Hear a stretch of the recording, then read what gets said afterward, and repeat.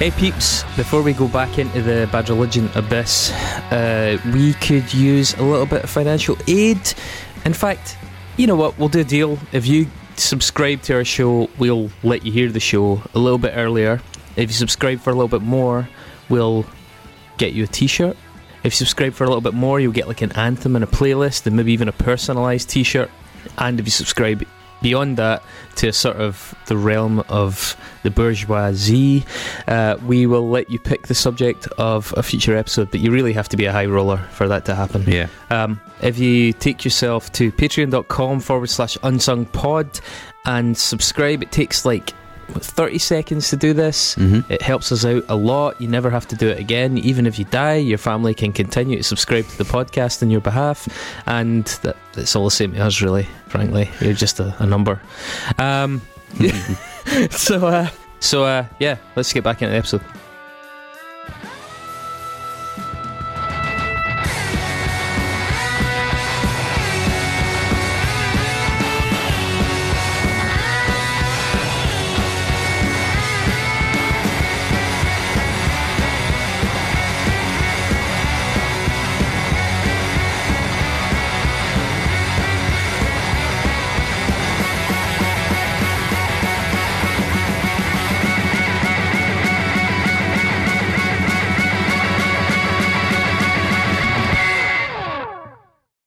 Hey folks, welcome to part 2 of our Bad Religion meltdown.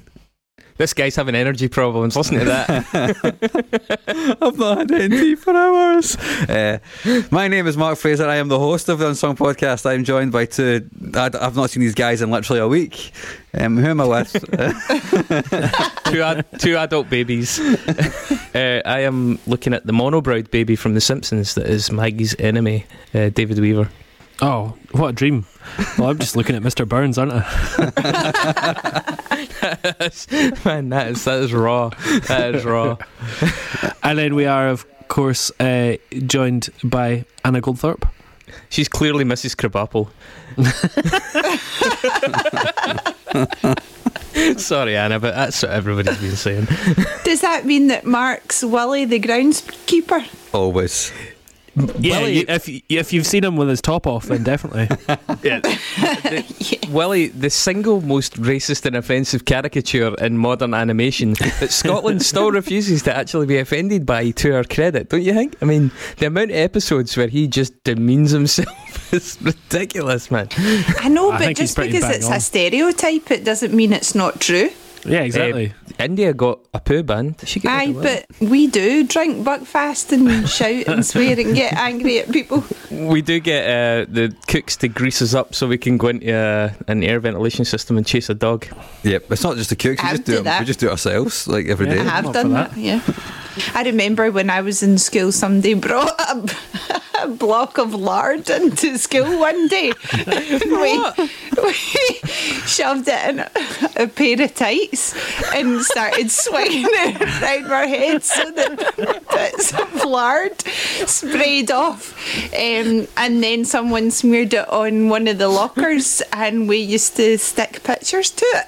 That's amazing. That's a true story from Goodwick High School. That's the most Guruk thing I've ever heard. But you know what?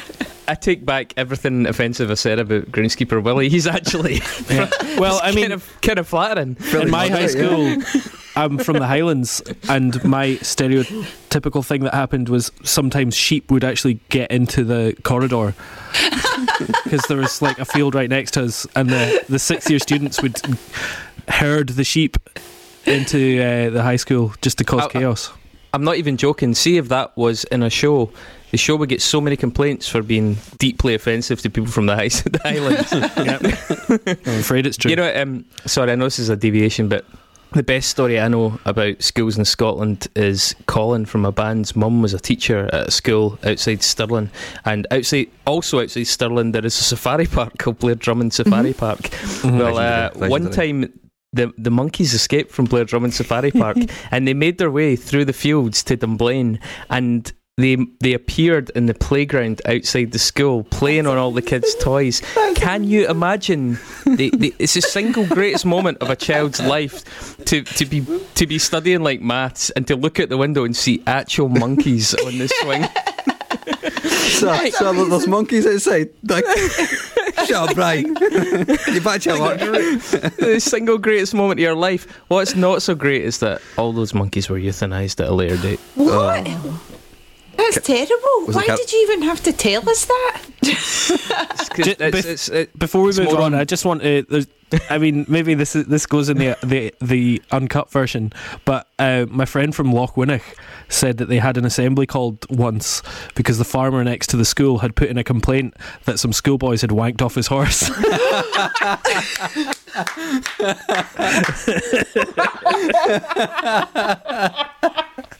I wonder how many of them it took to wank the horse.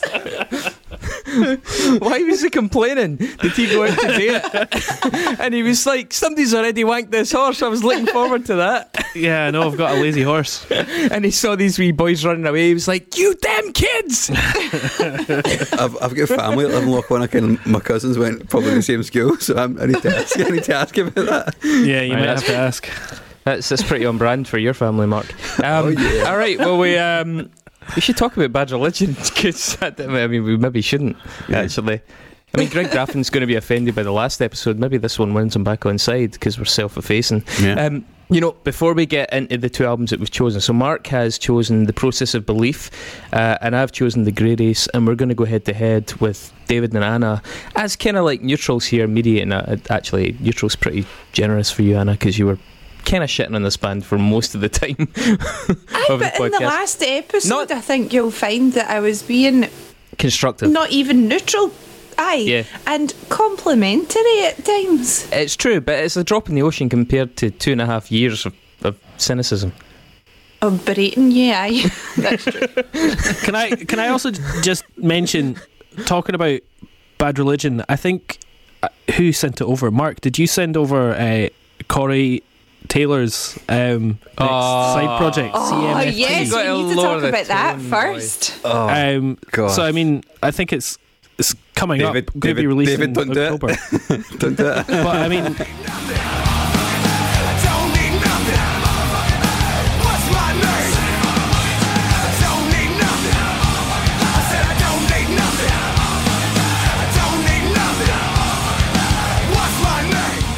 Corey Taylor's voice is pretty much exactly the same as Greg Graffin's, is it not? You were going to say that. Like, you could listen to Bad Religion and go, oh, is that Stone Sour? Yeah. Yeah. Well, actually, you know what? I'm going to say something on this first, because I've actually always thought that Corey Taylor had a pretty decent voice, even though I don't like the music that he plays. But the singer of Bad Religion, nah. It's just a bit, nah. But then Corey's voice is a bit more robust sounding. Corey does have a good voice, it's true. You say that, but that's only because you've never watched the singer of Bad Religion jack off over MSN. If I had watched it, I would feel differently, that's for sure. Absolutely, wouldn't we all? I feel differently about Corey Taylor after seeing the video for his new song. You know what would be even better? If not just he was, but if the band join him, just as a three-part harmony come. I'd be good if it was psychic, so like they just know from like different ends of the USA if it's happening, and they just harmonise at the exact same time, regardless of where they are. You know that thing where as he comes, he puts his finger in his ear to get the pitch right, like whoa. Yeah. Anyway, so Bad Religion, who are definitely never going to appear in this show now. Ever. No, Mark, there's no point even speculatively. Sorry, Mr. Brett. Sorry, Greg. We are done. We are finished in this town. Bad Religion. Before we get into the two albums that we just spoke about, I want to go into a little segment that I like to call Schooling with Dr. Graffin. Mm-hmm. Greg Graffin has a PhD in zoology, and he is a highfalutin son of a bitch when it comes to the lyrics that he puts in his songs, and they don't always fit. Can we say that? Yeah, a bit like a horse's cock in a schoolboy's hands. It's coming full circle. Hey. Yeah, it can be cramped in there. So I noticed that the AV clubs sometimes refer to Bad Religion as Thesaurus Punk or Thesaurus Punk. Thesaurus Punk. Anyone have a preference there? Thesaurus. And I also want to give a shout out to DyingScene.com, who did a really good article on this, right? But there are some really great moments of Bad Religion lyricism, some of which do not land. And I'll go through a couple of them, Mark. You'll definitely recognise a couple of these, right? From the album you've picked, let's start there, just out of respect. Oh, it's got so many good ones. Are you going to mention the word jurisprudence in this? You know what, actually, I'm not. That is a very, very strong candidate. It didn't make the cut. On the track Materialist from Process of Belief. Just the word materialist, the way he sings materialist is mental. Yeah, materialist. Yeah, he goes, materialist. So I see I'm materialist, I'm materialist, I'm materialist, I'm materialist.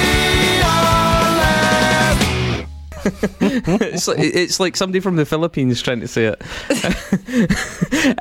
But yeah, so the song starts with the phrase, "You're obsessed and distressed because you can't make any sense of the ludicrous nonsense and incipient senescence." You're obsessed and distressed because you can't make any sense of the ludicrous nonsense and incipient senescence. That'll deem your common sense. Right. What does senescence mean? Senescence means deterioration with age, but I did have to look that up to get a precise definition. But Greg apparently thought that was a good way to start that tune. And I mean, he kind of makes it work, and it becomes a feature in it. They don't all work as well as that. In the track Kyoto Now, which is an undisputed ripper, that has the phrase, which has always really jarred me, "The arid torpor of inaction will be our demise." Yeah. The arid torpor of inaction will be our demise. Oh. That really is, I mean, it's clumsy in the song. He really needed to fucking dingy that one. How do you feel as a fan when you hear these pretentious lyrics? They're not pretentious because he's not pretending to be anything in particular. He's an academic. He's a PhD, yeah. He's just swinging his big old PhD dick about like a horse around schoolboys. But is PhD isn't in Words. language? Words. Words. And have you got a PhD? Only a postgrad. Sorry. Anna's got a PhD of descripting things. There's another one on that record. By the way, I also want to highlight the phenomenon of the mondegreen. A mondegreen is where you mishear a lyric and you sort of perpetually sing it as something else. And I had that with the track Sorrow, another absolute killer. This is a well-known one. This is a very well-known one. Really? Yeah, so, yeah. Mm-hmm. Right, so I didn't know if this is a well-known one, but I'm going to say the one that I have problems with. So there's a track in it that goes, "What if every living soul could be upright and strong?" What if every living soul could be upright and strong? When I heard that track, and still to this day I can flip between them if I do it, the kind of red, you know that thing with the dress, the dress is gold, the dress is blue, that kind of shit. I always heard, "What if Bad Religion's souls could be upright and strong?" Mark, is that the one you're talking about? No. Alright, fuck you. Oh, actually, there's that. Hang on, I think I've actually just found it. Oh, sorry, the one I'm thinking about is 21st Century Digital Boy. What is the mondegreen in that? I'm a 21st century midget, oh boy. That's not a mondegreen, that's something that Anna wrote to try and shit on the band. I wouldn't use an offensive term like that. And there will be Sauron. Boy. From Sauron. Check that out. So on Suffer, more ridiculous verbosity from Greg Graffin. Suffer's 1,000 More Fools has the line, "The masses are obsequious, contented in their sleep. The vortex of their mind is ensconced within the murky deep." Every day, the masses are obsequious, contented in their sleep. The vortex of their minds is gone within the murky deep. So I fucking love the Obsequious. So good. You maybe understand why they never had a big hit like "What's My Age Again." It's very true. Against the Grain, the track Against the Grain has, "I maintain no discomfiture, my path again renewed," which really does sound like 18th century poetry. I maintain no discomfiture, my path again renewed. Aye, well, see, when you say these lyrics, it sounds as though they're from some sort of super serious, like, metal band. Like, you can imagine someone like Bruce Dickinson singing lyrics like that, but then it's just Bad Religion and they're just a punk band, and it doesn't really seem to marry up. But I guess that's what fans like about them, that they are different from other punk bands in that sense. So some of the lyrics are great and some of them really do jump the shark. Grey Race, the album I chose, the track Them and Us, another absolute ripper of a tune, has the phrase, despite that he saw blatant similarity, he struggled to find a distinctive moiety. Despite that he saw blatant similarity, he struggled to find a moiety. All he found was Does anybody here know what moiety is? I have not heard that word. So it's spelled M-O-I-E-T-Y, and it describes the two divisible halves of something. So if something can be divided by two, then the moiety is the two halves of it. Okay. I don't know why he felt the need to use that. It's just way too much. Delirium and Disorder from Suffer has the phrase, the anechoic nebula rotating in my brain. the anechoic nebula rotating in my brain is persuading me contritely to persist. Love it. Anyone know what anechoic is? It means free from echoes or reverberations. So anechoic. Yeah, do you not get anechoic chambers? Those are I'm the sure you things do. that Yeah, It seems you like can a logical hear your own use of head that. or something. Yep, on The Empire Strikes First, on the track Beyond Electric Dreams, another really good song. I don't even know how to pronounce this properly. It feels like fucking countdown.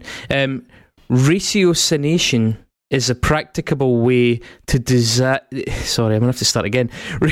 Ratiocination is a practicable way to derive an attitude of altitude and probity by which to abide. Ratiocination is a practicable way to derive an attitude of altitude and probity by which to abide. That's in a fucking punk song. Yeah. A good punk song, actually. A really good punk song. Ratiocination is a rational thinking and reasoning, basically. And none of these actually take the prize, because the track News from the Front, the bonus track on Stranger Than Fiction, has the most absolutely squeezed in lyrical torrent that I've ever seen. So the tune starts with a brilliant forward line, blood is a river. For a song that good, that is just an awesome opening line. But then he follows it with this, and I have no idea how he does this live, right? Blood is a river, flowing darkly amidst the tangled roots of the tall shining city, crazy flowing maritide migrations engorge the big ventricle of heartbroken America. Blood is a river, flowing darkly amidst the tangled roots of the tall and shining city. Crazy flowing man-tide migrations engorge the big ventricle of heartbroken America. So many. And he does all of that in less time than I just managed to do it in. And do you find that impressive that he does that? You know what, Anna? I don't think Greg gives a shit what I think anymore. I think I burned that bridge last episode. But anyway, that was Skillum with Dr. Graff, and he occasionally lectures at fancy places in America that cost you a fortune to study at. Cornell You two University. Can bask in his verbal glow. I'll give a bit of context of those lyrics. It's like the band are completely aware of the fact that this is a thing, this is a feature of the band, right? They make light of it all the time. And Greg's always said, well, I read quite a lot because I have to teach people, so whenever I read, the words just are there, which is fair enough. But There you go. Whenever I read, the words are just there. so like, I mean, Fucking hell, man. lying that, I'm obviously paraphrasing. I can give you the direct quote if you want, but it's not that interesting. I'm being a prick.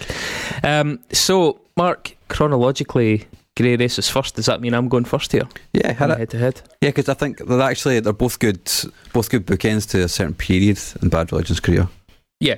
So I've chosen The Grey Race, which was released in 1996. It was released on Atlantic. The band had been on Atlantic for one full album, and as we said earlier on, they'd had an album re-released on Atlantic as well.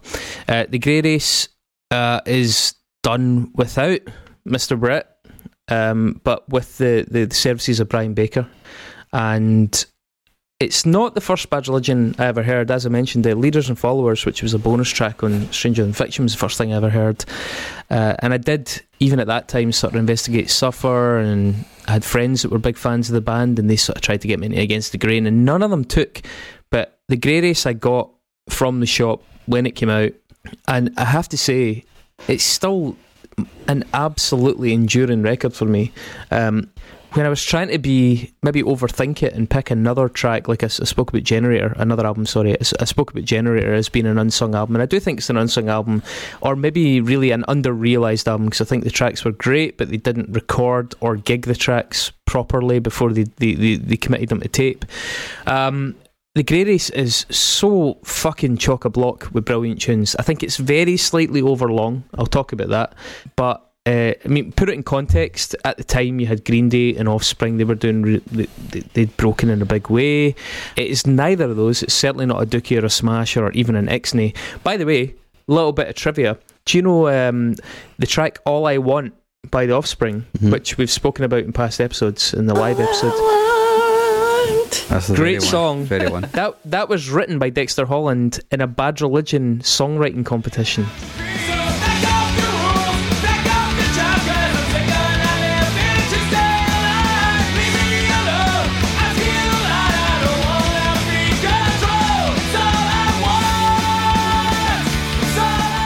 Really? And he tried to tailor it to Bad Religion, even like lyrically. And then when he took it to Brett Gurewitz, who was his boss at the time, because Offspring were on Epitaph, Brett Gurewitz kind of brushed him off and was like, Dexter, I'm too busy, can I listen to this later? And then they just fucked off the whole Bad Religion competition and released it themselves anyway, because they were kind of insulted. But there you go. But yeah, so the Grey Race, I mean, I'm just such a huge fan of this album. I think they really put the emphasis on melody.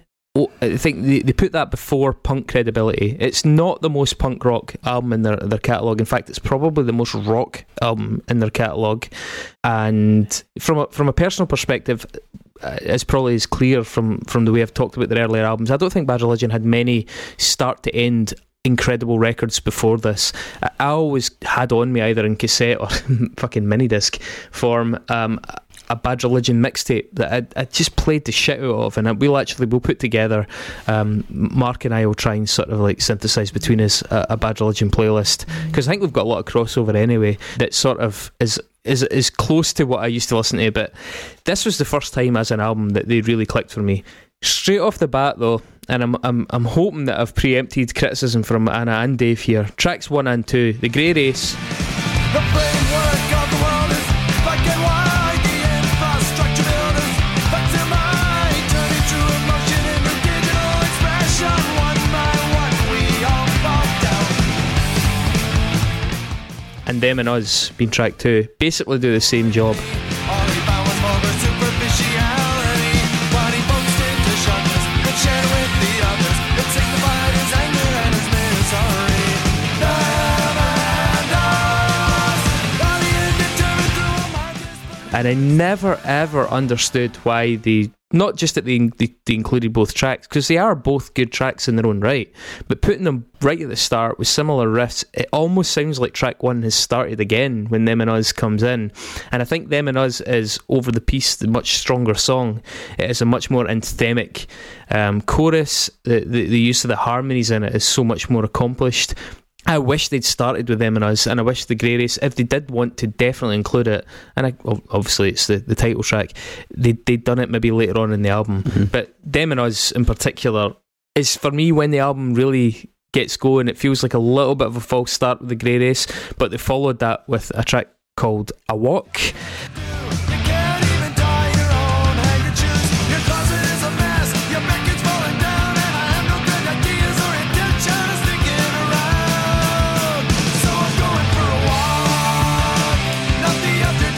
Which, as a newbie to Bad Religion, was such a fucking great way to access the band. It maybe hasn't aged as well as some of the other songs on it, but it's so catchy, it's so simple, it's a bit more strummy, less aggressive, less punk. It's got huge backing vocals in it. it also rolls along really nicely. It's got a great tempo, a great feel to it. It's brilliant in a car, and it made so many mixtapes for us when we were young guys driving about. We'd all got our like driving licenses the year before, or the year after in my case, and it was just an awesome track to put on in inside a vehicle and just enjoy. But it's followed by Parallel at track 4.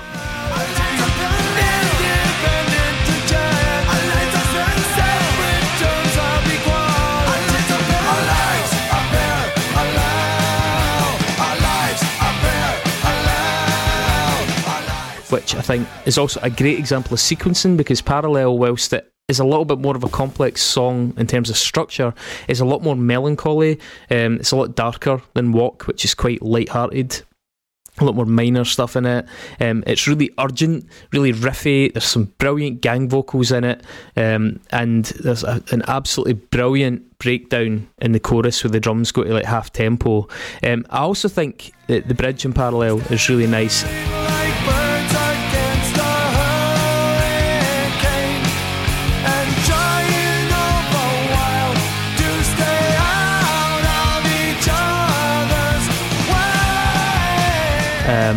And I think it's a kind of progression. It's quite a complicated progression in the bridge vocally as well, and I think it's the kind of progression that I think very, very few other punk bands, not just of the time but generally, would have attempted. The 5th track, Punk Rock Song, is just brilliant, direct.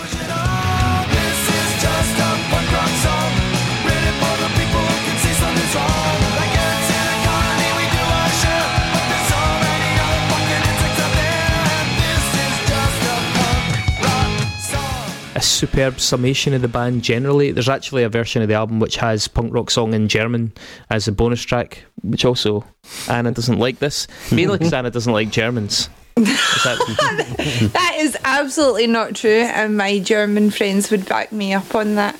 But what I was going to say in support of what you were talking about until that point was that I had actually listened to the first 4 or 5 tracks of that album and then messaged you to say how I was enjoying the album so far, and I actually thought those first few songs flowed really well because it didn't sound as though they were all just melding into each other for me. So it was kind of interesting that you were saying that the first 2 tracks were almost a little bit similar, because I actually didn't pick up on that when I was listening to it. And my only complaint actually about it is that German version of that song. I don't think his German's particularly great, and he just sounds like an American almost putting on a German accent. Like at first when I was listening to it, I couldn't even tell that he was speaking in German until I really tuned into it and realised that that's what it was, just because his American accent sounds so strong in it. And I don't know why they chose to do that, so an explanation would be welcome. It's been a while since I looked into that. I think they were actually getting a pretty decent following there, and as a gesture they wanted to put out a track in that language. They weren't the first band to do that. I remember who was it? Kraftwerk had done singles in multiple different languages. They did singles in English, German and Italian. The mini calculator track was released in multiple languages for that same reason. I think it was just something to do with that, and a nice novelty and a little nod to them. I mean, Dave, what did you think about the start of the first 5 tracks of that album? Well, I thought the sort of the whole thing with this record was that it was kind of solid from start to end. Yeah, I mean, I'll give you my thoughts on comparing the 2 records, but yeah, I mean, I'll give you my thoughts on Bad Religion as a whole later on. But Dave's been polishing his fucking weapon, not looking forward to it. No, I mean, kid dick. I don't know. Punk rock song, I wasn't actually such a fan of because I don't know. It kind of felt obvious. I agree with you, but I think it's a deliberate move because it was like a summation. I mean, yeah, I get it. Just in the title, it was like, this is a distilled version of what we do. We're even just going to call it Punk Rock Song. Yeah, this is basically. But I think that maybe sums up my issue with Bad Religion, is that I understand why they're influential and why people like them, but they're just too on the nose for me consistently all the time. I really wish that the listeners could appreciate how versatile your eyebrows are when you're making certain. Yeah, I was loving that as well. So you always know how sincerely David is being. How sincere David is being. Each eyebrow. Yeah. I felt quite captivated by that. You know, I want to animate a little ball bouncing between them. you should do that for a Twitch stream or something. You know, for me, like I disagree with the similarities between the Grey Race and them and us. Really? Yeah, because straight off structurally it's a bit different for me, man, because this is not the same Bad Religion that has Brett in it. Like the Grey Race sounds a bit more like a Dag Nasty song, whereas Them and Us sounds a bit more like a Bad Religion song to me. Okay, yeah, I'll give you that. The Grey Race is... Them and Us is actually probably closer to a Pennywise song than a Bad Religion song in a lot of ways. I think. Anna, you hear that? Yeah. And I've already said, I can accept both of those bands being mentioned within this, as well as Social Distortion, because to me it's just all the same. Okay. I don't know if it's just a tonal thing though, because in this record they deliberately chose to have a production style that was radically different from what Brett does, so it's a lot more muscular, it's got a lot more weight to it, whereas they were quite mid-heavy before. I think that's really shown in the first batch of songs in this record. I agree with Parallel. I think it's a good song. It's kind of really mid-paced. A lot of this record's mid-paced by their standards. Even the faster songs aren't lightning fast. Yeah, I agree. That's why I think it's more of a rock album for them. Totally. I love how basically my issue here is, as an a punk rock outsider, I'm not a big punk fan, and I'm not a bad, I've never delved into Bad Religion. Like, having you two chat about the minor discrepancies in which song on this Bad Religion sounds slightly different or sounds more like Pennywise. It sounds like, I don't know, like two builders talking about insulation, like ceiling insulation, and which one's better or worse. And no, actually I think that foam just makes it slightly better for winter insulation. I'm like, I don't fucking know. Like, it all sounds the same to me. I just get some insulation from home base and it goes up there. See, now you know what it's like when I'm trying to find a good try to delineate between what a Meshuggah album is on the stereo. Well, yeah, exactly. I've spent 10 years looking at the thick insulation of Meshuggah, and I can tell the difference. Honestly, Mark, it's making his fucking eyebrows go mental, man. Right. So the sixth track, Empty Causes, off the back of punk rock song, is fucking brilliant. Deceptively upbeat song for such a pessimistic subject. I mean, it's called Empty Causes. Yeah, it's like totally jubilant the whole way through.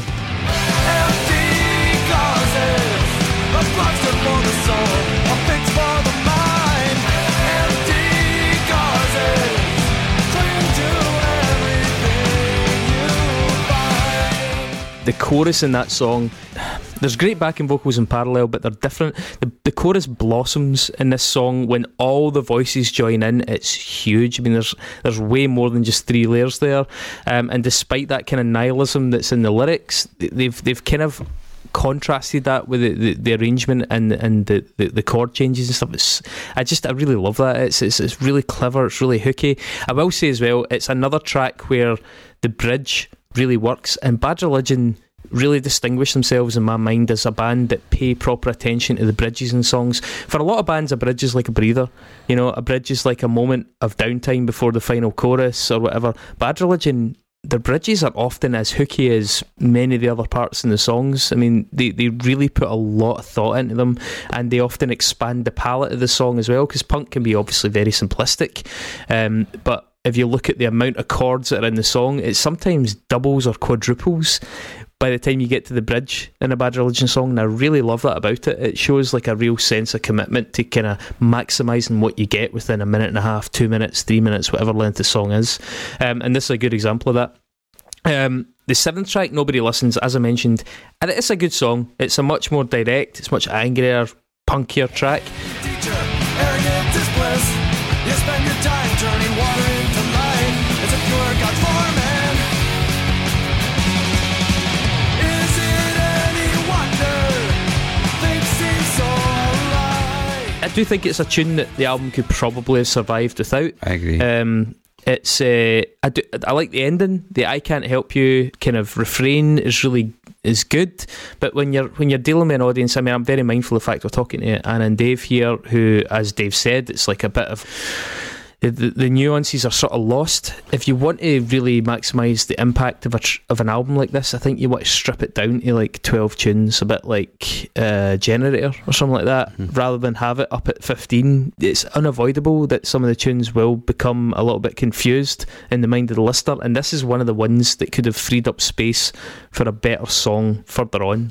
It's also one of the longest albums, man. Like, a lot of these songs are like breaching, coming up to 3 minutes and going over. Yeah. You know, and that's quite unusual for them to do so many in a row on a record. And again, I think that's because it's a rock album as much as a punk album. On track 8, Pity the Dead, very, very good sequencing. Why do we really not dead? Are you driven by emotion from the voices in your head? Look at all the living and you ask yourself why, oh why do we pity the dead? By the way, did you notice that there is the Grey Race, but there's also a re-release of the Grey Race that was remastered, and the remaster really pops the bass. The bass guitar really benefits from the remastered version if you're listening to it. And I think on Pity the Dead, it's about as obvious as it is anywhere else in the record. The bass really comes to life in this tune. This track has an absolutely fucking golden chorus in it. Totally. The pacing is quite different. It's fairly upbeat. It stomps in the verse but really swings in the chorus, and it also is a good example of Bad Religion's ear for a good solo. They don't overcook their solos. There's a couple of great solos in Stranger in Fiction. The solo on Handshake in particular is really good, but the solo in Pity the Dead works very, very well. Let's go!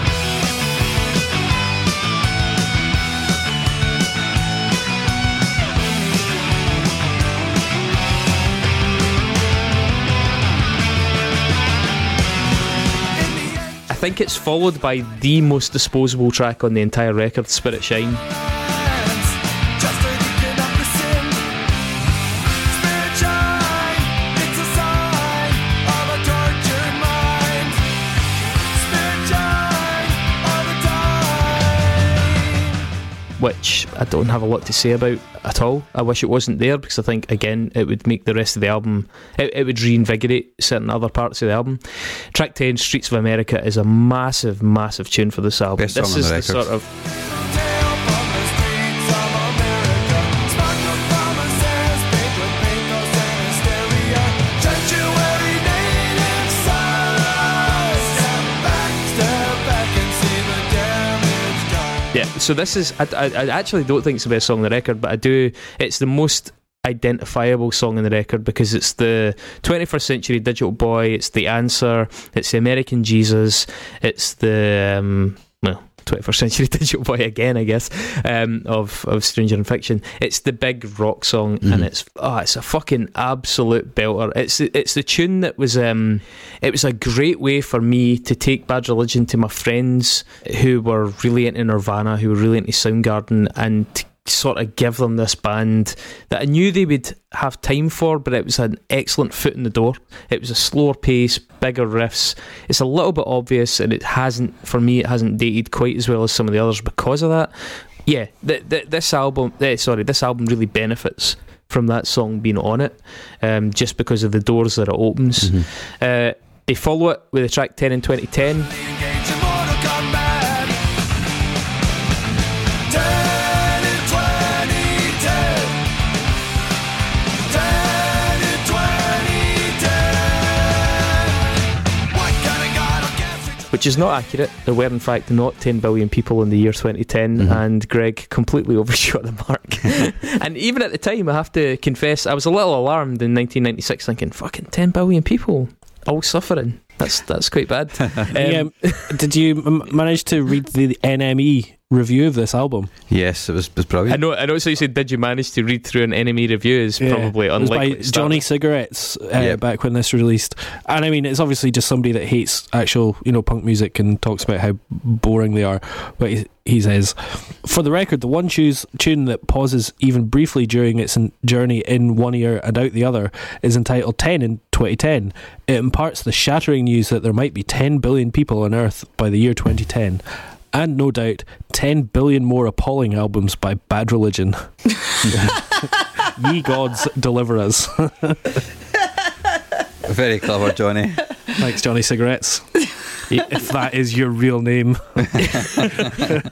Johnny phoned that shit in, man. That doesn't even in the context of being a cynical asshole, that doesn't make sense. You know, fucking Johnny. Not that you're better or anything, Chris. Well, enemy's dead now. I win. So we talked about the triumvirates, right? I think actually this album exceeds that. Oh, no. Right. Whoa.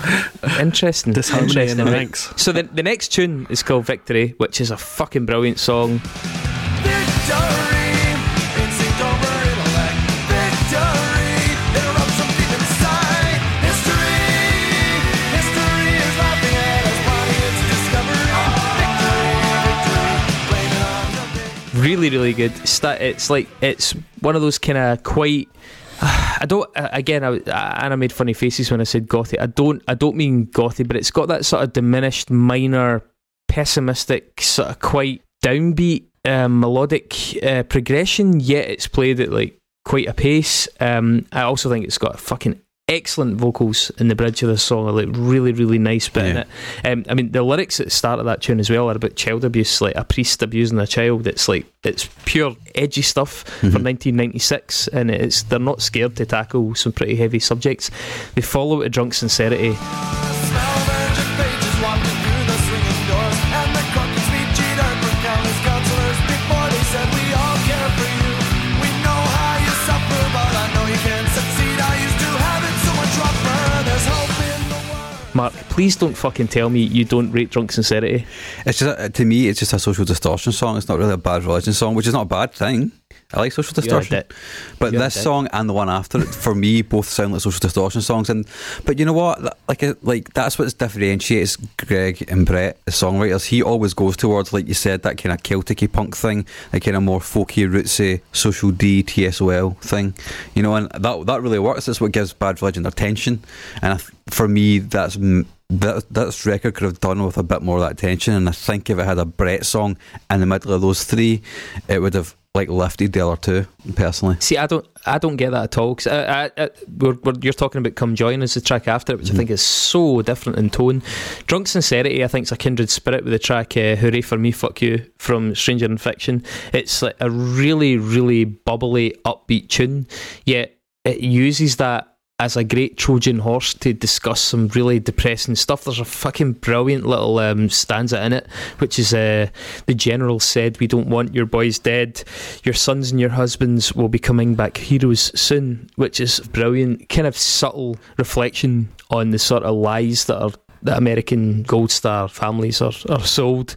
I love that tune. I really love the contrast between the sound of it and the subject. Come Join Us is way more dramatic. Things you found and you're scared shitless 'cause evil abounds. Come join us. Well, I heard you were looking for a place to fit in, for a veteran people with the same objective, a family to cling to and call brethren. Come join us. All we want. It's got that kind of alt rock feel to it. It's quite angular. It's almost got like a Nirvana sort of spanky guitar, simple power chord intro. But I think it's some like really great angsty US punk rock. It's got an excellent use of their oohs and ahs. In fact, I think in their sleeve notes they actually used to credit it as oozing as, which is such a big feature of their stuff. That's one of the best examples of that. And it's also got a fucking brilliant sort of graffiti positive couplet of like, the world hates us and we hate them too. And it's a bit childish, but it works really well for the audience. I mean, I was 15 and I was fucking lapping that shit up. And then they finish with Cease. Blacktop pavement, cover me like a chemical reaction or a steamroller spreading randomly. There's a distant buzz. Now, at this point you're at track 15, and as I said, I think if this album was like 2 or 3 tracks shorter, the impact of this would be all the more. But Cease it recalls Generator a wee bit, in the kind of adventurous nature of the writing. I think it's just such a beautiful, sad, melodic classic, like in the catalogue of the band. Really bittersweet, and the vocals are a little bit more understated in it, that I think adds a bit of emotional weight to the progression. I think that is a very, very overlooked song, even because it's at the end. Also, it's a nice touch that they finish with "Everything Must," and then they miss out the word "cease," and the album just stops. White stone, like the comforting caress of a mother or a friend you've always known. It evokes such pain and significance. What was once is reduced to remember. Sorry, it's the tune that was playing, obviously, as I finished listening to this, and I was just grinning, thinking, I just fucking absolutely love this band. I can't believe that 25 years later I am still super, super into this record. And I mean, it's an album that I still probably sing the harmonies to as much as I sing the main vocals. We spoke about that in the Weezer albums. Sorry, the Weezer episode about the Weezer albums. I love the production on it. You're right, it has a lot more beef to it. It's full of tunes. I think it could be shorter, but through this album I've realised I've got an inexhaustible love for this band. I absolutely love them. I don't think their later products are anywhere near as good, but I mean, I would, as I mentioned earlier on, this definitely cements them in my top 5 of all time. I think it's a fucking marvellous collection. I think it's a good record, man. Don't get me wrong. It just doesn't feel really Bad Religion to me, but we obviously have different approaches and how that generally should go between us anyway, because you like the more rockier stuff and I'm clearly still a punk. Yeah, I think that's fair, because it's definitely the apex of their adventures in rock music versus punk music. Well, they rolled it back after it. A couple of interesting facts about it is Brian wrote like 40 or 50% of the music on the Grey Race, but he had like so much disagreement with Greg over some of the songs that he literally said, fuck it, I'll never write another song, and that was it, and he just stopped writing songs with Greg on the record. Another thing which I found quite interesting when you were going through those songs there, Chris, is the ones that you think could be taken off it, with the exception of Streets of America, were all co-written with Brian Baker, including The Grey Race. The ones that he co-wrote feel a bit more like Dag Nasty. They've got the same kind of ringing out notes and all that, you know, the kind of spaciousness to verses and stuff, which Bad Religion never really, well, Brett and Greg never really do, like, between themselves, you know. I think it's a good album, man. And if it got in, I wouldn't be bad about it at all. I think it's hampered a little bit by its kind of corporate overtones because they were on Atlantic. It's a little bit of a kind of slightly conservative cover, albeit I think that's deliberate. That's kind of the point they're trying to make, but I don't know if it necessarily worked in their favour. You know, they were in the midst of that major label deal, and some of their original kind of hardcore fan base had left them at this point. I think they were struggling a wee bit with credibility, and as a result, that all contributed to it being overlooked just in terms of the sheer prowess of the songwriting on it. Do you know every single face on that cover is an employee at Atlantic Records? Okay. Weird. Just totally weird. And there's, and there's barcodes. There's a child on there. They can't be working at Atlantic Records. Yeah. They're down in the basement packing boxes, right? This is fucking proto Amazon, right? Anna, what were your thoughts on this album overall? Overall, normally I would probably be quite critical of Bad Religion because I feel that the sound is repetitive, and I think I almost find it entertaining when you were talking about how Mark likes the punkier side and you like the rock side, because to me it just all sounds like that kind of punk rock sound. I wouldn't really say that there's anything that's more heavier sounding, but they do have heavier or more hardcore sounding songs. And with this album, I felt that the songs flowed nicely on it. I felt that they sounded distinctive enough, and that the style of the songs lent itself to the vocals well as well. So all in all, I would say that I listened to it first, and that certainly opened my ears and my eyes to realising that they weren't as generic as I had previously thought that they were. If I had control over my eyebrows, they'd be going wild right now. In a good way or a bad way? Yeah, not in a good way. If I could make like a Mexican wave of my eyebrows in celebration. There we go. Fuck, he really can do that. That's I'm pleased to hear that, because, you know, with my group of friends, it was similar. Like I think I was the first one to really overtly get into Bad Religion, but I noticed that a lot of them picked up on the band just maybe partly through my persistence, but this album really helped me sell them to them. You know, I can't say that many of them got many of the other albums. I think Stranger in Fiction and Process of Belief, funnily enough, were the ones that were most widely accepted within what was mainly an alt-rock crowd.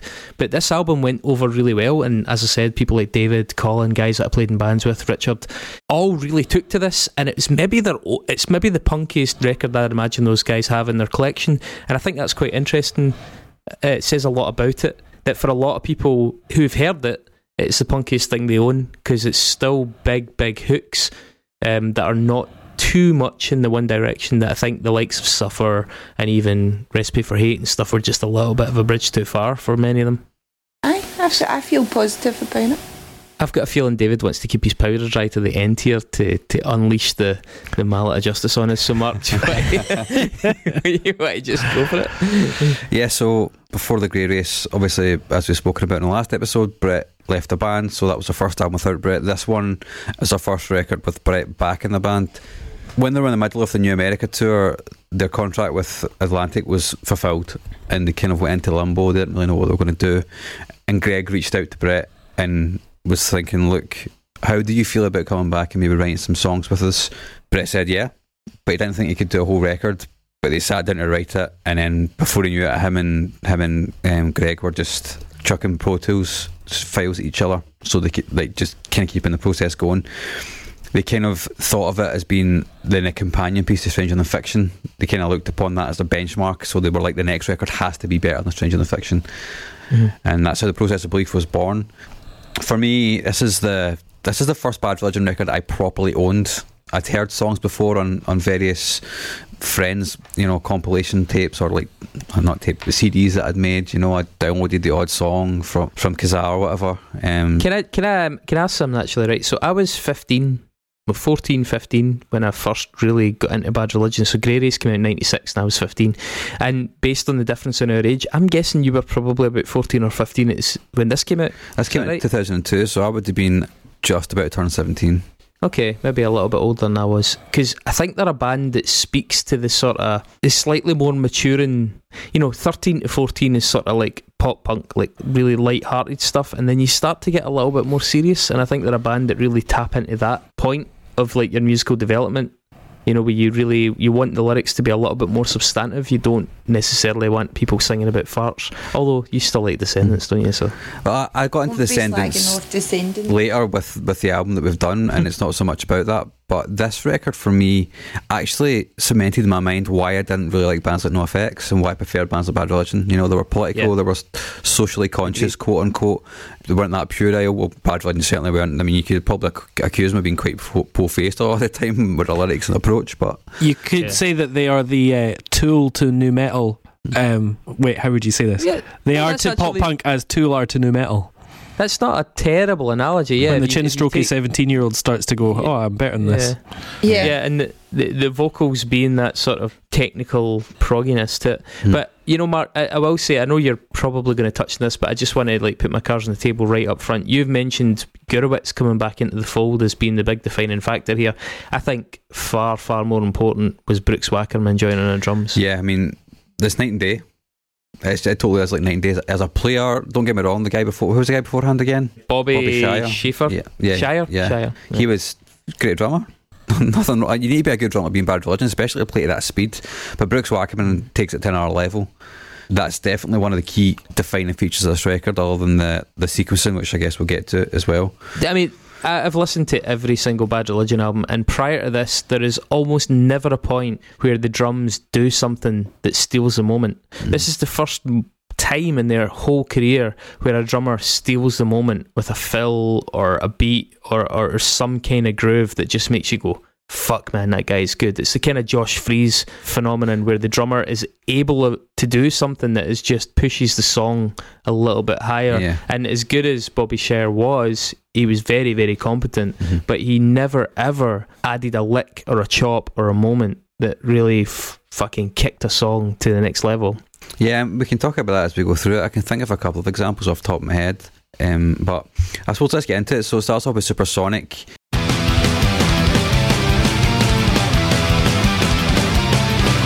Well, I'm a making hate stuff, could it be Hastings making me? What's time of the thing they kill or keep or buy or lose or living? I gotta go faster, keep up the pace. Just to stay. Which that's actually lots of fuzzy guitars. That's not a keyboard that makes that weird sound with the guitar at the start, which is pretty cool. This is like straight away, right off the bat, this has got so much more feel and so much more energy than any Bad Religion song I'd had since the Grey Race, really. Energy, man. It's even more so than anything on the Grey Race. It's totally turbocharged. Yeah, it's just absolutely dripping with it. You know, see the transition from the bridge into the backing with the backing vocal underneath it, and into the pure frantic section. It's just there's something about the way that Brett Guerrero writes songs. It's vastly different from Greg Graffin, and it's very clear on the first three songs. This triumvirate on this album, you can totally tell it's a Brett Ripper. It's like totally snotty as fuck. It's really back to old school Bad Religion.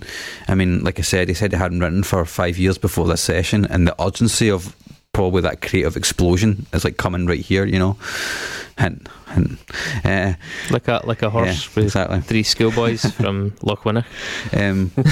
So the good thing about this triumvirate is that they actually still occasionally play these 3 songs back to back in live sets because they just work so cool. fucking well. Yeah. Prove It is a Greg Graffin song. It's you know can tell Prove the It. I think difference straight away. Yeah, absolutely. It's a great song. I think the secret to Prove It, and I mentioned it in relation to Grey Race, is the fact that the middle 8, the bridge, is so fucking strong in it. The middle 8 is the most standout part of the entire tune, where the guitar and the snare drum do that kind of choppy thing together, and then the vocals slowly add extra reverb. Come my day when emotion can be quantified, but as of now there's no proof necessary. No proof necessary. No proof necessary. There's no proof necessary. The no proof necessary thing, it's fucking absolutely brilliant. Yeah, it's in contrast to the first song, it's a lot more muscular sounding and a more melodic as well. So you can tell that Greg's been honing his craft over the course. Like, you can see the contrast quite clearly at this point in the career, I think. And then Can't Stop It is a total hardcore punk smasher.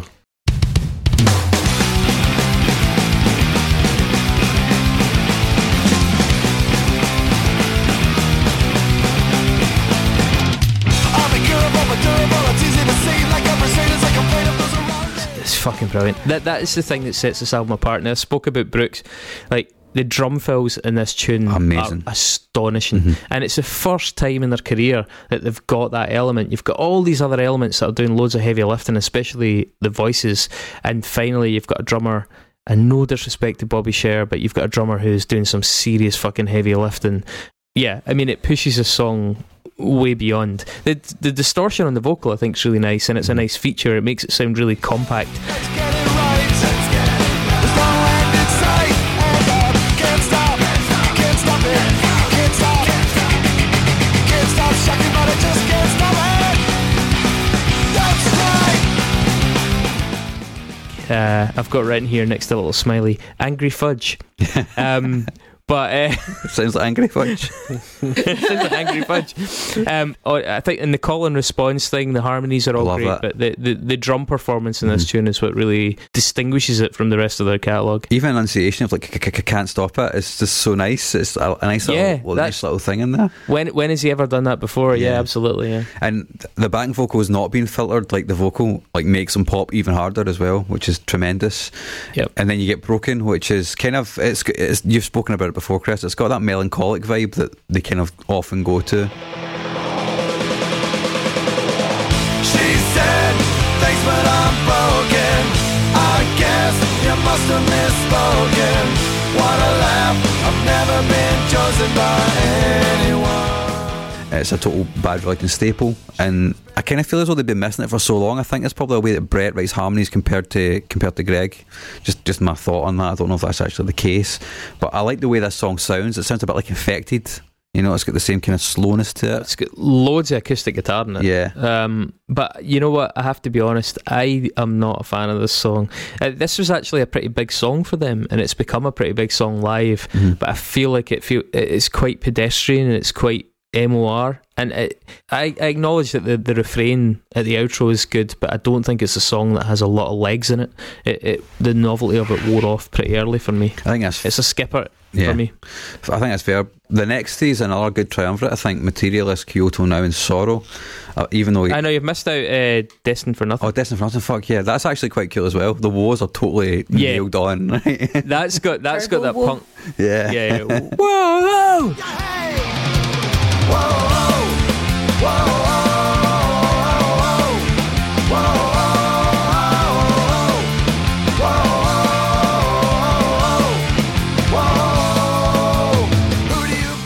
Yeah, absolutely. It's very old school. It's got a good chorus in it as well. Like Destined for Nothing's best feature is its chorus and the harmonies. Good guitar bits as well. Lead guitar bits are really cool in that song. Yeah, it's alright.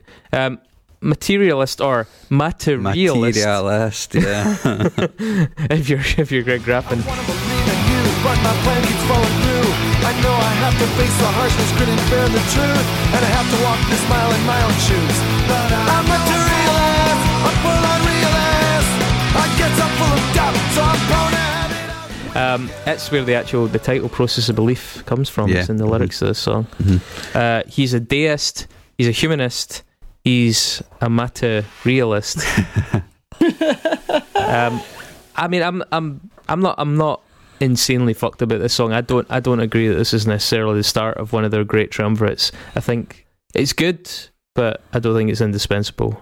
And then you've got Kyoto Now, which is really upbeat given that it's quite a grim topic. Reason, you're in the game. The rules may be elusive, but our pieces are the same. And you know if one goes down, we all go down as well. The balance is precarious, as anyone can tell. This world's going to hell. Well, can I just say, I know we've been pretty ebullient about the first 6 tracks here. I'm using the word ebullient because this is a Bad Religion podcast and you have to use totally unnecessary words. Should have swallowed a thesaurus before we started. But the first 6 tunes are decent. I think they're good. They're energetic. I think like Can't Stop It's great aesthetically, but they're lacking in the big hooks of the likes of Grey Race or Stranger Than Fiction. Where that changes and where I think your case becomes much stronger, I'm doing this for you maybe, is from Now, because from track 7 onwards this album becomes a fucking heavy hitter with melodies. Totally, man. It starts to open up a lot more. Be fixed, alien. We need a fresh and new religion to run our lives hand in hand. The errant torpor of inaction will be our demise. You can see a lot more evolution in terms of how these guys are working together as songwriters. You know, bringing Brett back into the phrase. Obviously, you can see that he was probably thinking, "Fuck, we need to just get out the gates really quick on this," you know, and hit them really fast. Because sometimes, and I think it happens in the Grey Race, like they kind of maybe get bogged down in the middle sometimes, especially on the longer records. And this is a longer Bad Religion record. I don't think that every single song on this is brilliant. And I do think there are songs that could be taken off it, like I like Broken, but that could probably come off it for sure. Yeah, you know. And there's another couple towards the end which I don't think hold up too well either. But at this point, Kyoto Now, a really good song. And then it's the best song they've done in 6 years. It's fucking brilliant. You think so? I think Sorrow is actually arguably better. I mean, no, sorry. Chronologically, it's the best song they've done in 6 years. Right, okay. If you're listening to this for the first time, this is before Sorrow, and it is absolutely fucking brilliant. Yeah. I also love the mildly patronising racism of the Japanese guitar intro. we all love a little bit of that. Yeah. Brilliant. It's a different time, Chris. A different time. Super anthemic, like it's really nice. I like the fact that it's got a very pointed political theme. I mean, Kyoto was all about the Kyoto Treaty and the protocol, and it's very succinct, it's very focused in its message. It's kind of refreshing, given that a lot of the messages can be general despair or general disillusionment or general TV is taking over your life. Like entire albums, as we spoke about prior to this, were like, oh, TV is brainwashing you. Well, fucking yawn. Whereas this is like, here's an issue. What is Kyoto? What is the Kyoto Treaty? Learn about it. Here's a song that's talking about it, and it's actually pretty fucking good that it's so focused in that sense. I also think that it's an adventurous song, songwriting wise, in that it changes key Yeah. during the verses, which is inspired for them, like for any punk band really, in that sense. And the choruses are just massive. It's a total sing-along. It is. I don't think they play it live as much as they do some of the other songs in this record, but they really should, because it is maybe because it's a bit old hat now in terms of the topic, but It's probably just because it's fucking got so many words in the chorus that Greg can't sing it without passing out. It's like, it's one of those ones though. It's one of those guys that you're just, Greg, just strip it back, man. yeah. And he kind of does in Sorrow, right? Let me take you to the hurting ground, where all good men are trampled down. Which is just Sorrow is amazing. high class. And Anna, I'm sorry, I know you really hate the Irish. You've made that clear. Oh, But- away you go. This is it. You've called me somebody who hates the Germans. Now you're saying I hate the Irish Scottish. as well. Remember What's it? next? Earlier on, you hated the Scottish as well. Remember that? Well, I better put it out there. I do not have any of the Scottish cringe, as it is referred to. I am proud to be Scottish, and I think that all nations should be equal before you jump on me being some sort of only pro-Scotland person. You just can't Anyway, win. sorry, I know. Not with you anyway. But this is the closest to like an Irish folk song, both thematically and just in sound. It's almost got a shanty vibe to it, man. It's mega. Yeah. Imagine there will be sorrow. Yeah, there will be sorrow. And there will be sorrow no more. I didn't even fucking say that phrase before. I don't think I've ever used that in my life. Fucking mega. This song is fucking mega. This song's up there with David's eyebrows and Anna's racism. I was going to say that when you talked about drums, that the drums on this are so adventurous. You know, the way that he plays around in the choruses with the different kind of beats, which are just so suggested and stuff, and it's a different vibe as a song for them straight away, which I like to see them doing at this point in their career. But he actually brings another layer to it, which could have been lost with another drummer, I think, Brooks. You know a weird thing? This song's got like a weird drum sample in the background of it. After he says sorrow It's an every time, it's explosion. like, it will be sorrow. Yeah, it's like like that. it's literally a sample of an explosion, yeah. Well, I never mentioned it, but seeing Stranger Than Fiction on the track Handshake, there's the phrase, there is restrained passion, then there's a sample, and then he goes mistrust and bigotry. And I don't know what the fuck that sample came from, but they just chose to add this one weird sample stroke in the middle of this tune, which is just totally unlike a punk band. Dave is so out, by the way. He's got his hood up and everything. Yeah. He's actually... He's doing his stretches so he can get into it when he starts leathering us at the end of Yeah, it. he's just cocking the rifle at the moment, man. Like Yeah, you can that's it. see him just like putting the sight in front of his fucking I eye. get you, Dave. I'm already in my pyjamas. Thought So I'd settle in. Mark, track 9, Epiphany, that could have gone, man. Yeah, it could have gone. What side is wrong, what's gone is gone, what's clear and pure is not so sure. All promises become a lie, all that's benign corrupts and dies. Yeah, not necessary. Not necessary Yeah. at all. Evangeline's pretty cool.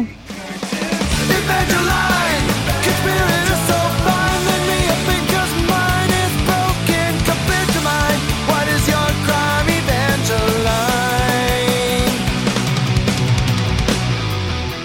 Yeah, pretty good. It's got some really interesting backing vocals on it. It's got a lot of like Beach Boys influences in the way the harmonies are built up around it. I mean, that tune could probably fit in a lot of their older albums as well. Yeah. But then there's a couple of really good tracks. The Defence, I think, is a good one. Won't go away. No peace and no friends.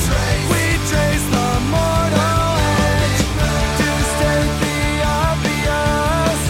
This world is barren. Really strong one. It's a really dark. good song. Very dark. Much chuggier, kind of changes the pace and then explodes into life in the choruses. And I also Yeah. really like they used the rondo thing, you know, where the main vocal repeats the backing vocal, repeats the main vocal. Yeah. It's like a really nice touch at the end of that. My favourite tune on this record, The I Lie. think, is The Lie. Really? Interesting. Okay. Go on. Why do you lie? Why do you lie? Would you betray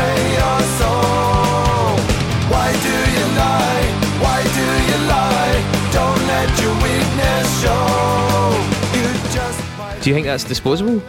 It's not bad. It's not one that sticks out for me.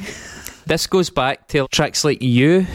And don't put it in the same category as You, fuck's sake. No, honestly, I think it channels that same really, like, I say downbeat, I don't mean downbeat in the tempo, I mean downbeat in the mood and the changes. There's something beautifully pessimistic about The Lie. There's some really minor in it. It's really quite romantic. I think this is the kind of tune that, you know, like summons the ghosts of like Misfits or like the better AFI stuff. I think it's got a kind of negative gothiness to it, even though it's delivered in a very different way. I appreciate that. You know, those bands could easily cover this, I think, very, very effectively, let's put it that way, without it seeming too untoward. Yeah. I love this tune. I think it's a fucking tremendous song. And then it's still 2 songs after that, and then the record's done. So you Don't Belong, which is a kind of cool wee upbeat number, but it's not particularly memorable either.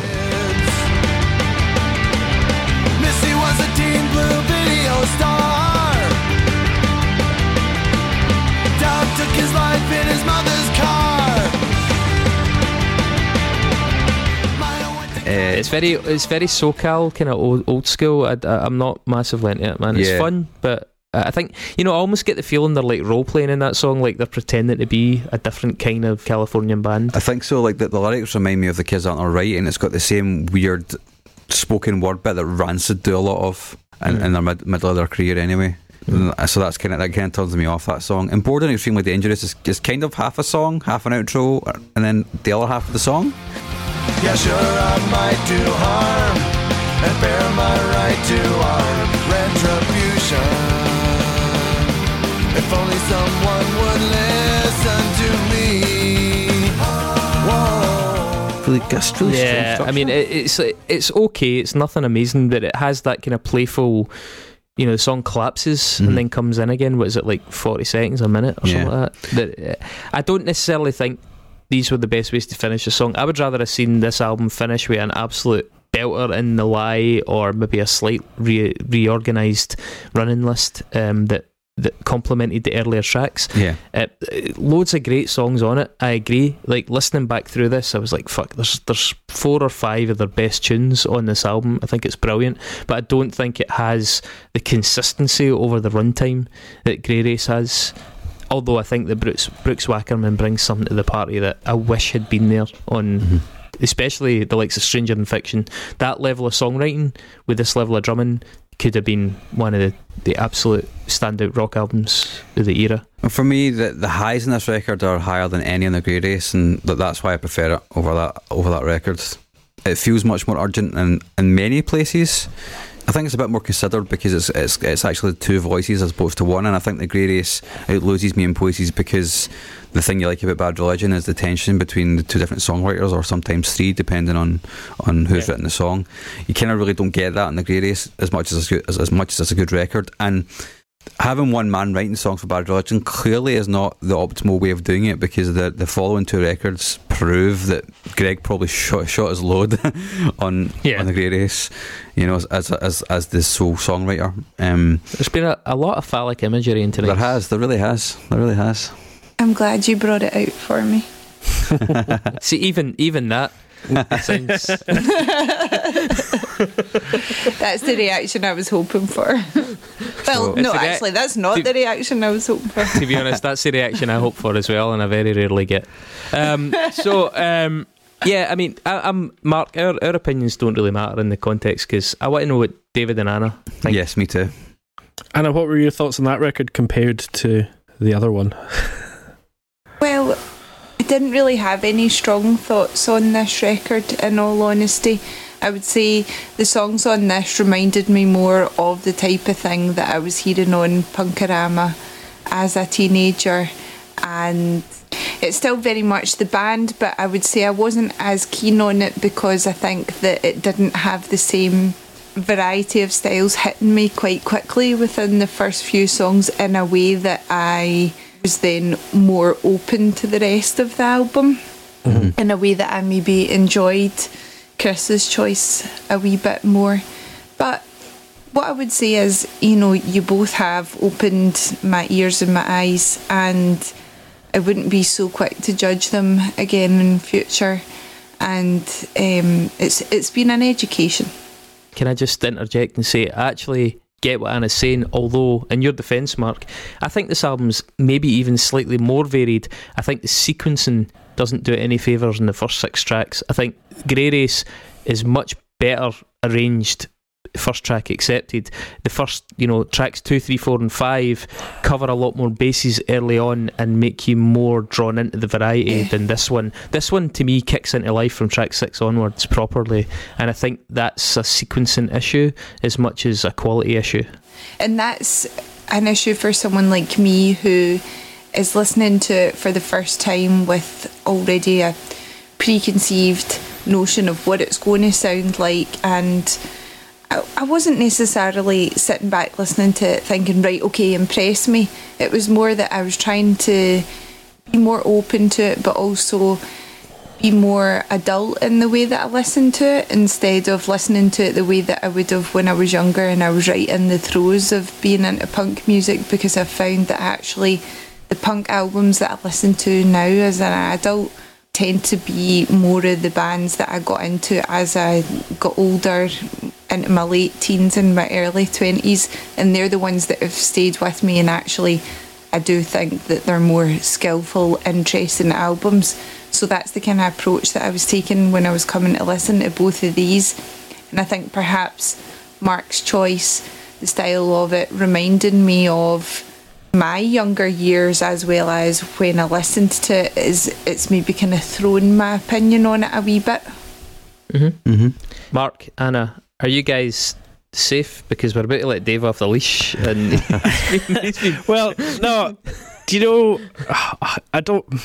I'm not sure what my take is. I agree with both of you in terms of your records. Like, I think you've both chosen the right records.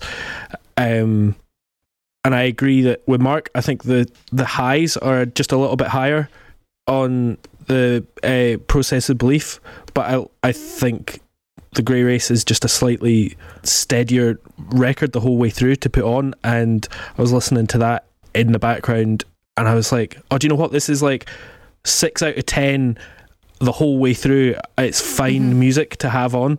Whereas Process of Belief, I think, like, The Defence was the first song that I heard by them, because I think it was on a Kerrang record, when I was 16, and I was like, oh, yeah, do you know what? That's got some... I really like what they're doing there, and it's got some really interesting parts on it, and like throughout that record there are some interesting things that maybe take some songs up to a 7, but there's also some bits that are just like, oh, that's just boring hardcore. So it's a slightly wonkier record, and I like the fact that you've kind of chosen these records because they do bookend that period, and they're the start of Greg and Brett being back together, or working without each other.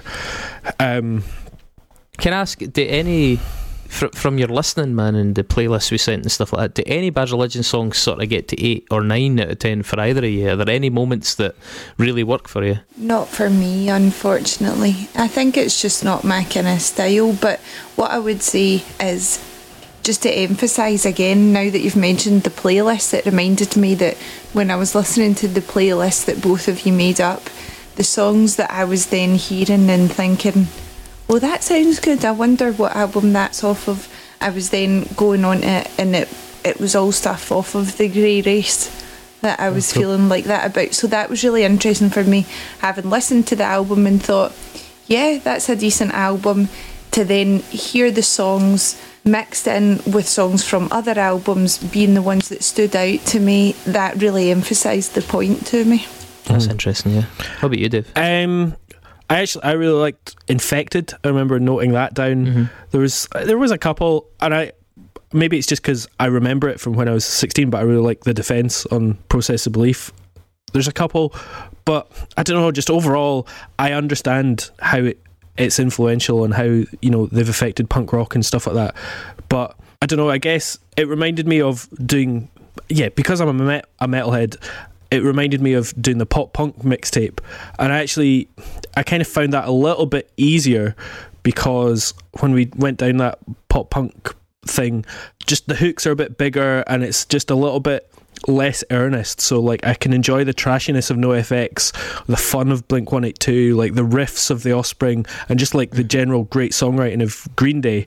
Whereas this, for me, just doesn't have enough of anything, even though I know it influenced all of those bands. It doesn't have enough that stands out to somebody that's not into this genre. So yeah, I can appreciate it, but I feel like, I don't know, I feel like somebody that's part of an IPA conversation, and yeah, by the end you can like go, oh yeah, I really appreciate the differences in these IPAs, but I just don't like IPA. But I just want a bottle. I want a bottle of Bucky. Yeah, exactly. Yeah, I think I'm the kind of person who actually likes quite bands that are quite gimmicky. Aye. All the punk bands that I like have got a gimmick about them, whether that's something that's super serious or tongue-in-cheek, you know, like obviously the Misfits, total gimmicks. Murder City Devils, they've got a gimmick. International Noise Conspiracy, full of gimmicks. You know, all of these bands, to me, I think they are so distinctive with what they do, and that's maybe what the draw for me is to them. Whereas for me, Bad Religion, let's talk about the fact that they sound like Pennywise. You know, it's like a punk sound, like a Lagwagon sound, or punk should be fun. Punk is fun, and it's like rebellious. Whereas this is rebellious through books. I massively disagree with that. Totally disagree with that on a kind of very basic level. But I don't want to hammer this into the ground, obviously, but I actually think the gimmick of this band was the intellectual, political sort of earnestness of them, because there's very, very few other punk bands did that sort of like actually politicised campaigning. This track is about such and such policy, this track is this and this and this. Well, any respectable punk bands, because Anti-Flag hammered it. So, you know, so the propaganda. Yeah, Propaganda tried it as well, but they couldn't write any fucking tunes. And I think this is like the thing, like this band managed to combine real listenability with a kind of like political awareness that I was really fucking switched onto. And to me, that was a gimmick. I know it's not a fun gimmick, but Dave knows I hate fun, right? and I think as a token of hating fun as well, I absolutely, this really is a much bigger conversation, so we're not going to fix it here, but I don't think punk was about silliness and wonkiness. I think it was about rebellion, and Bad Religion were one of the most authentically educational, awakening bands that I ever encountered, whether from, you know, How Could Hell Be Any Worse, all the way through. They were saying stuff that really turned me on to actual political stuff, even if it was in a very, very sort of basic way. I get that. You're, like you said, it's your first Chomsky book, but it's still a part on your journey. And I think I never took punk as being this sort of puerile, snotty, gobbing on people thing. And if it was that, it was only that because it was a sheer trolling, anti-establishment fuck you. I always wanted punk to be problematic, and I found listening to Bad Religion problematic because I had to go and learn about stuff. And yeah, so in a weird way, I am finding the stuff that you guys think is missing. You know what I mean? That's my gimmick, and that's my punkness, even though you guys define it differently. I think that's maybe the issue. It's more a definition. That makes sense. Oh well. Anyway, thanks for taking the time to actually fucking listen to it, because I've got so many friends. I've got friends that I know listen to the podcast as well that fucking hate me for the amount that I play Bad Religion, and they've eye-rolled. I've got ex-girlfriends that would probably report me to the cops just for the amount of time that I've played Bad Religion in their presence, right? And hopefully I can somehow talk them round with this, although it's very unlikely. Well, so we've got to go into our end part of the podcast. Yeah. Now. Yeah. Right, so that makes it time for the Nexus then. I guess that's what Dave's hinting at. This is the first time we're seeing Nexus tonight. Will it be the last? What do they have in store for us? Not good.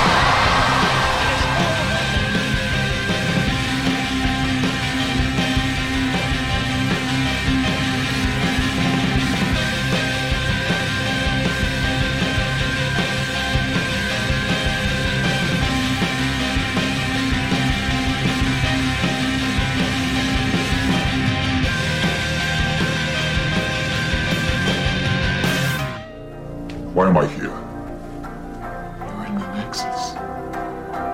This is the Nexus. For you, this is what you want. And we have our chosen person was chosen by Steve Ontill of Neurosis, I believe. Yeah. It was. So if you haven't listened to our interview with him, you should go back and listen to it. But he chose J.R.R. Tolkien. Which we may have done before. If you know, please tell us. We have done them before, but Yeah. that is that nowhere in the rules did it stipulate you can pick the same person twice. I mean, we did Dave Grohl for a year and a half. Dave so. Grohl, yeah. Yeah. And the band you're getting to is a different one from the Exactly. last time you did JRR. So, yeah. So I think we should go in alphabetical order. Anna. Okay. So we start with Tolkien, yeah? No, that's a pure That's a mark. mistake. Yeah, that's you start with me. Bad Religion, mate. Start with Bad Religion. Right, okay. So, Bad Religion. Brett, a sometime member of Bad Anna, Religion. can you say this in the voice of Gandalf? I can't even think of what Gandalf... Bad None shall pass. Brett owns Epitaph.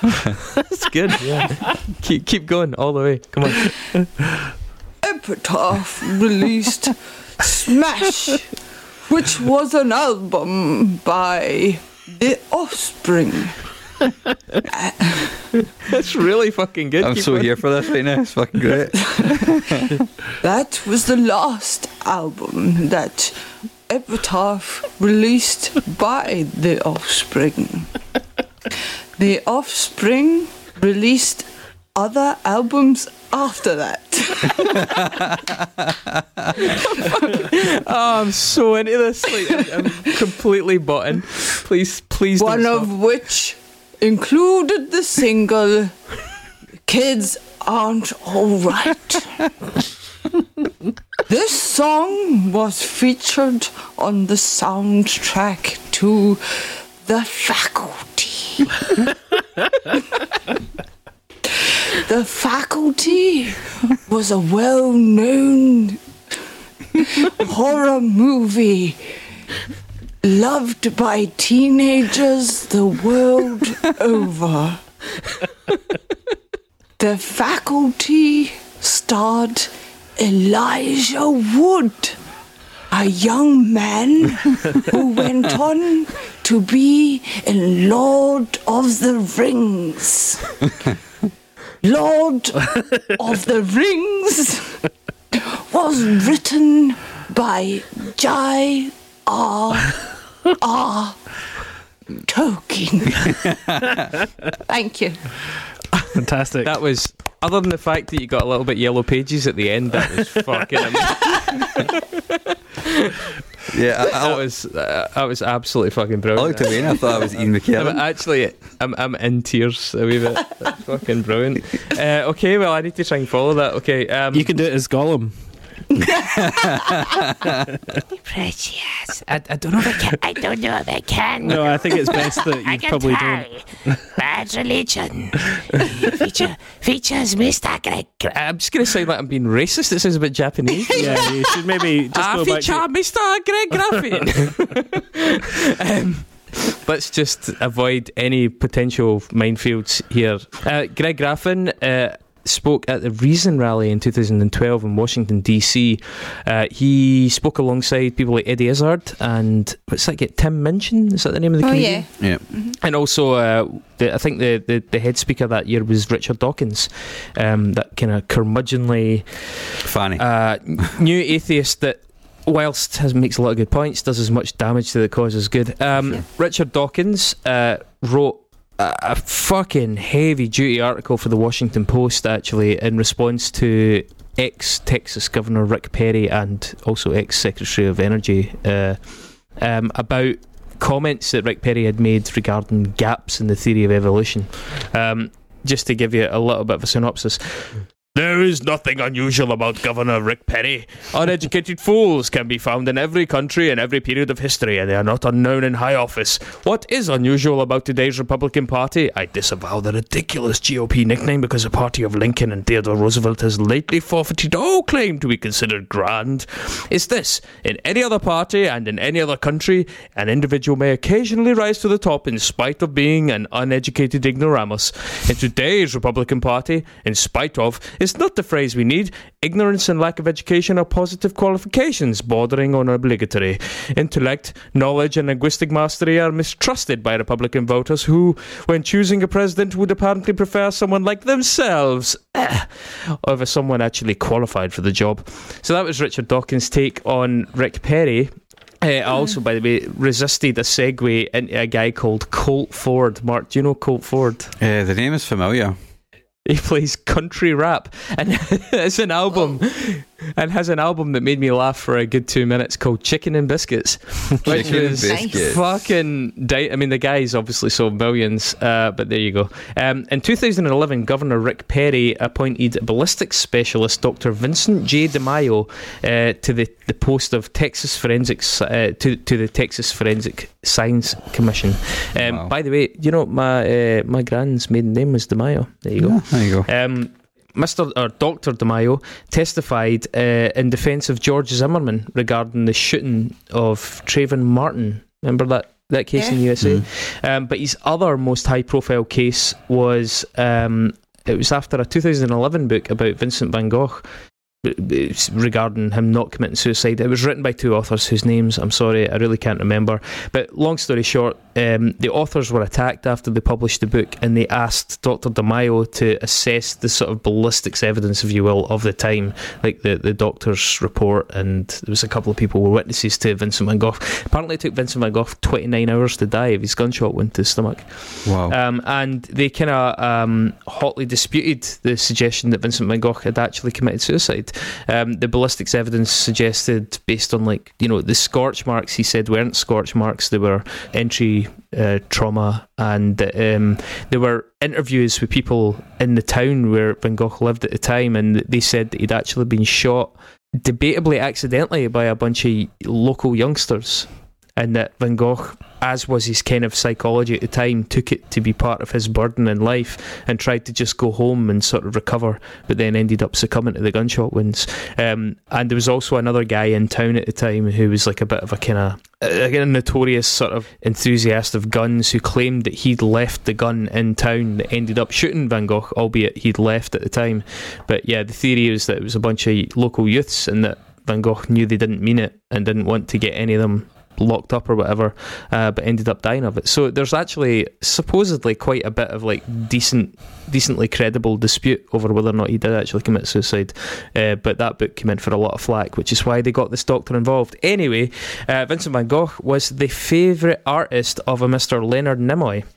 Leonard Nimoy actually starred in a one-man play called Vincent, about the life of Vincent van Gogh, and Leonard Nimoy famously released a track called The Ballad of Bilbo Baggins in 1967. Nice. And Bilbo Baggins was the star of The Hobbit, written by J.R.R. Tolkien. In the middle of the earth, in the land of Shire, lives a brave little hobbit whom we all admire. With his long wooden pipe, fuzzy woolly toes, he lives in a hobbit hole and everybody knows him. Bilbo Baggins. Tolkien. J.R.R. Tolkien.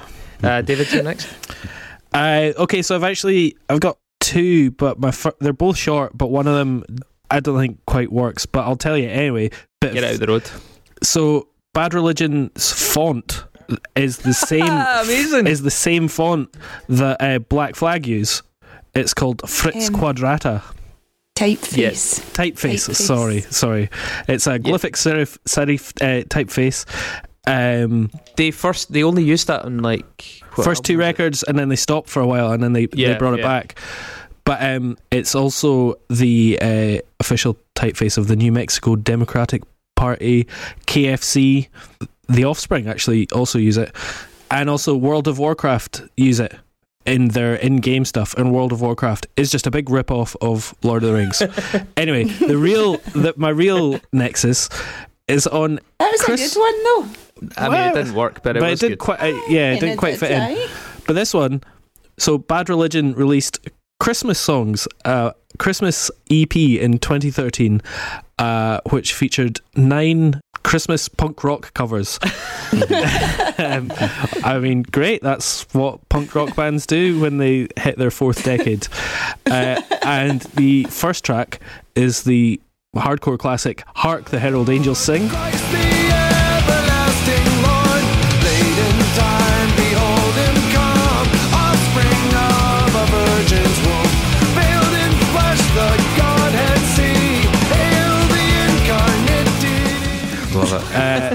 that song was written by Charles Wesley and Felix Mendelssohn. Felix Mendelssohn, he's German actually, like composer, pianist, organist, big, huge guy in the early Romantic period. He actually has a crater on Mercury named after him. Wow. As do a few other composers, some artists, Prokofiev, Gaudi, Kandinsky, Stieglitz. They all have craters on Mercury named after them, as does J.R.R. Tolkien. Nice. That is a fucking ripper, yeah. Thanks. That's a great one. That's going to be in the end of year lists. Yeah. It's quick, but got there. It's how you use it. So whilst you guys have been talking, I've managed to come up with a second one. And they're both quite short. So I'll start with the one that I've just devised while it's in my head. So one of the biggest influences in Bad Religion, particularly on Jay Bentley and Brett Gerwitz, is Elvis Costello. Right, okay. Yes, you can hear that. Yeah. He says that it was just the whole angry young man vibe. Jay says that the whole angry young man vibe of Elvis Costello was like a huge influence on him. And Brett tried to model both Atomic Garden and Stranger Than Fiction as Elvis Costello songs, apparently. Elvis Costello played Live Aid in, when was that? 1985. And they played in London. Do you know what also happened at that show? Can I just say 1985, you shouldn't forget that year, because that's the year we solved poverty. Oh, it totally was, yeah, fuck. Live Aid fixed it. Do you know what else happened at that show? Led Zeppelin had a wee bit of a reunion, and do you know what Led Zeppelin used to always do in their songs? Reference Lord of the Rings. So What? Yeah, that's true. Yeah. Did they? Yeah, a bunch of their songs. Well. Yeah, they were the original Vargs. They totally were, yeah. See, I thought somebody was going to mention Varg because he's always on about fucking Tolkien. Yeah, Burzum as the name comes from, and Count Grishnak comes from his fiction, doesn't it? Yeah, but nobody went down the races. Count Grishnak's not on the old YouTube anymore, eh? You get he not? that Yeah. Oh, got chucked off. You know what? Got it. One of my friends sort of tried to share a Burzum track on Facebook the other day and got her account deactivated. Really? Bro. Right. But my actual nexus, the one that I came up with earlier on, is Bad Religion. Have obviously had a lot of songs on Punkorama compilations, which makes sense because, fucking Brett Gerwitz owns Epitaph. On the 2001 Volume 6 Punkorama compilation, they had I Want to Conquer the World. On that compilation, is also a song by Pennywise, which features, is it Exene? Anna, you alright with this? Whoa! I don't know how to say her name, but Exene Cervenka from the band X. Yeah. Yeah. She is Viggo Mortensen's ex-wife, and he was in Lord of the Rings. Oh, nice. There you go. Well, that's a swift Yeah, I know. bullet. Straight in there. Wow, man. That's amazing, man. That's interesting. I had no idea about that. Yeah, she's actually been in lots of his records as well, playing guitar and singing and doing vocals and stuff, yeah. Well, guys, we managed to, I think, completely summarise the 40-year career of the band Bad Religion in just shy of 40 years. I think we've been Yeah, I know. We've done minute by minute, real time. yeah, I mean, I think we are done here. Do we have a plan for next week? Because I know we've been working on a couple of interviews. I don't think they're going to come to pass. Whose turn is it for next week? I think it's you, Chris. Is it me? Yeah. Well, you know what? I am gonna rock this podcast to its very foundations. I'm gonna nominate a hip hop album. Great. Fuck. Chris Cusack. I know. I am nominating the album Saul Williams by the artist Saul Williams. Cool. Oh, tasty. It's a tasty burger. Yeah, looking forward to that. Get your teeth into this. Yeah, people are reeling. People won't even hear the end of this episode because they'll have passed out. So we can pretty much say whatever we want. Anna, you got any anti-Scottish, Irish, German racism you want to throw in here?